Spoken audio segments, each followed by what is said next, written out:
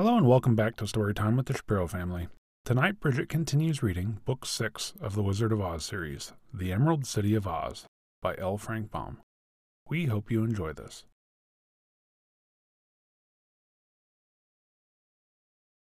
How the Tin Woodman Told the Sad News, Chapter 24. The Tin Woodman received Princess Dorothy's party with much grace and cordiality, yet the little girl decided that something must be worrying her old friend because he was not so merry as usual. But at first she said nothing about this, for Uncle Henry and Aunt Em were fairly bubbling over with admiration for the beautiful tin castle and its polished tin owner. So her suspicion that something unpleasant had happened was for a time forgotten. "Where is the Scarecrow?" she asked when they had all been ushered into the big tin drawing room of the castle, the sawhorse being led around to the tin stable in the rear. "Why, our old friend has just moved into his new mansion," explained the Tin Woodman. "It has been a long time in building, although my Winkies and many other people from all parts of the country have been busily working upon it. At last, however, it is completed, and the Scarecrow took possession of his new home just 2 days ago." "I hadn't heard that he wanted a home of his own," said Dorothy. "Why doesn't he live with Ozma in the Emerald City? He used to, you know, and I thought he was happy there." "It seems," said the Tin Woodman, "that our dear Scarecrow cannot be contented with city life, however beautiful his surroundings might be. Originally, he was a farmer, for he passed his early life in a cornfield where he was supposed to frighten away the crows." "I know," said Dorothy, nodding. "I found him and lifted him down from his pole." "So now, after a long residence in the Emerald City, his tastes have turned to farm life again," continued the Tin Man. "He feels that he cannot be happy without a farm of his own, so Ozma gave him some land and everyone helped him build his mansion, and now he is settled there for good." "Who designed his house?" asked the Shaggy Man. "I believe it was Jack Pumpkinhead, who is also a farmer," was the reply. They were now invited to enter the tin dining room, where luncheon was served. Aunt Em found, to her satisfaction, that Dorothy's promise was more than fulfilled, for, although the Tin Woodman had no appetite of his own, he respected the appetites of his guests and saw that they were bountifully fed. They passed the afternoon in wandering through the beautiful gardens and grounds of the palace. The walks were all paved with sheets of tin, brightly polished, and there were tin fountains and tin statues here and there among the trees. The flowers were mostly natural flowers and grew in the regular way, but their host showed them one flower bed which was his especial pride. "You see, all common flowers fade and die in time," he explained, "and so there are seasons when the pretty blooms are scarce. Therefore, I decided to make one tin flower bed all of tin flowers, and my workmen have created them with a rare skill. Here you can see tin camellias, tin marigolds, tin carnations, tin poppies, and tin hollyhocks growing as naturally as if they were real." Indeed, they were a pretty sight and glistened under the sunlight like spun silver. "Isn't this tin hollyhock going to seed?" asked the wizard, bending over the flowers. "Why, I believe it is!" exclaimed the Tin Woodman, as if surprised. "I hadn't noticed that before, but I shall plant the tin seeds and raise another bed of tin hollyhocks." In one corner of the gardens, Nick Chopper had established a fish pond, in which they saw swimming and disporting themselves many pretty tin fishes. "Would they bite on hooks?" asked Aunt Em curiously. The Tin Woodman seemed hurt at this question. "Madam," said he, "do you suppose I would allow anyone to catch my beautiful fishes, even if they were foolish enough to bite on hooks? No, indeed. Every created thing is safe from harm in my domain, and I would as soon think of killing my little friend Dorothy as killing one of my tin fishes." "The Emperor is very kind-hearted, ma'am," explained the wizard. "If a fly happens to light upon his tin body, he doesn't rudely brush it off, as some people might do.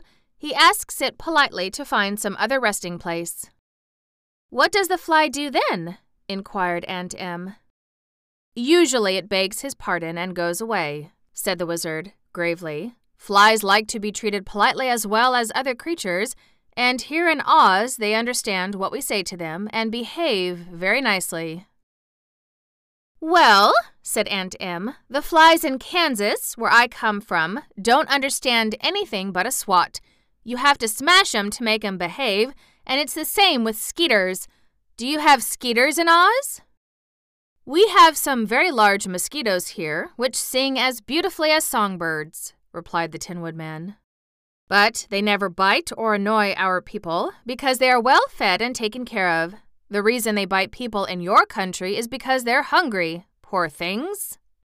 "Yes," agreed Aunt Em, "they're hungry all right, and they ain't very particular who they feed on.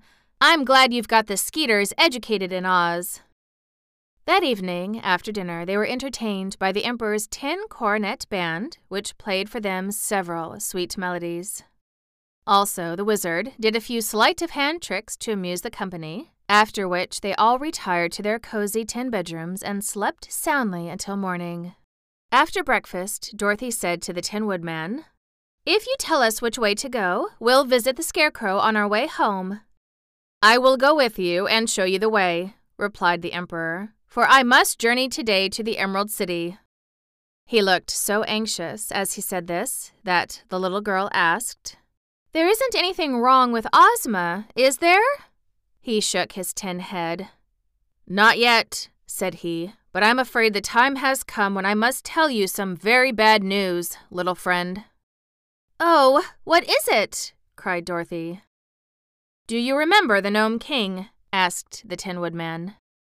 "I remember him very well," she replied. "The Gnome King has not a kind heart," said the Emperor sadly, "and he has been harboring wicked thoughts of revenge because we once defeated him and liberated his slaves and you took away his magic belt. So he has ordered his gnomes to dig a long tunnel underneath the deadly desert so that he may march his hosts right into the Emerald City. When he gets there, he intends to destroy our beautiful country." Dorothy was much surprised to hear this. "How did Ozma find out about the tunnel?" she asked. "She saw it in her magic picture." "Of course," said Dorothy. "I might have known that. And what is she going to do?" "I cannot tell," was the reply. "Pooh!" cried the Yellow Hen. "We're not afraid of the gnomes. If we roll a few of our eggs down the tunnel, they'll run away back home as fast as they can go." "Why, that's true enough," exclaimed Dorothy. "The Scarecrow once conquered all the Gnome King's army with some of Billina's eggs." "But you do not understand all of this dreadful plot," continued the Tin Woodman. "The Gnome King is clever, and he knows his gnomes would run from eggs, so he has bargained with many terrible creatures to help him. These evil spirits are not afraid of eggs or anything else, and they are very powerful. So the Gnome King will send them through the tunnel first, to conquer and destroy, and then the gnomes will follow after to get their share of the plunder and slaves." They were all startled to hear this, and every face wore a troubled look. "Is the tunnel all ready?" asked Dorothy. "Ozma sent me word yesterday that the tunnel was all completed except for a thin crust of earth at the end. When our enemies break through this crust, they will be in the gardens of the royal palace, in the heart of the Emerald City. I offered to arm all my Winkies and march to Ozma's assistance, but she said no." "I wonder why?" asked Dorothy. "She answered that all the inhabitants of Oz, gathered together, were not powerful enough to fight and overcome the evil forces of the Gnome King. Therefore, she refuses to fight at all." "But they will capture and enslave us, and plunder and ruin all our lovely land," exclaimed the wizard, greatly disturbed by the statement. "I fear they will," said the Tin Woodman sorrowfully, "and I also fear that those who are not fairies, such as the wizard and Dorothy and her uncle and aunt, as well as Toto and Billina, will be speedily put to death by the conquerors." "What can be done?" asked Dorothy, shuddering a little at the prospect of this awful fate. "Nothing can be done," gloomily replied the Emperor of the Winkies. "But since Ozma refuses my army, I will go myself to the Emerald City. The least I may do is to perish beside my beloved ruler. So far, Ozma's plan was to do nothing, watch them build the tunnel, wait for them to build the tunnel, and just let them conquer them and not do anything? It's not much of a plan. Thank you so much for listening. Be sure to join us next episode for Chapter 25, How the Scarecrow Displayed His Wisdom, probably the wisest man in all Oz. With his fake brain. If you enjoy this podcast, please rate it, review it, tell your friends, subscribe so you don't miss an episode. And as always, good night.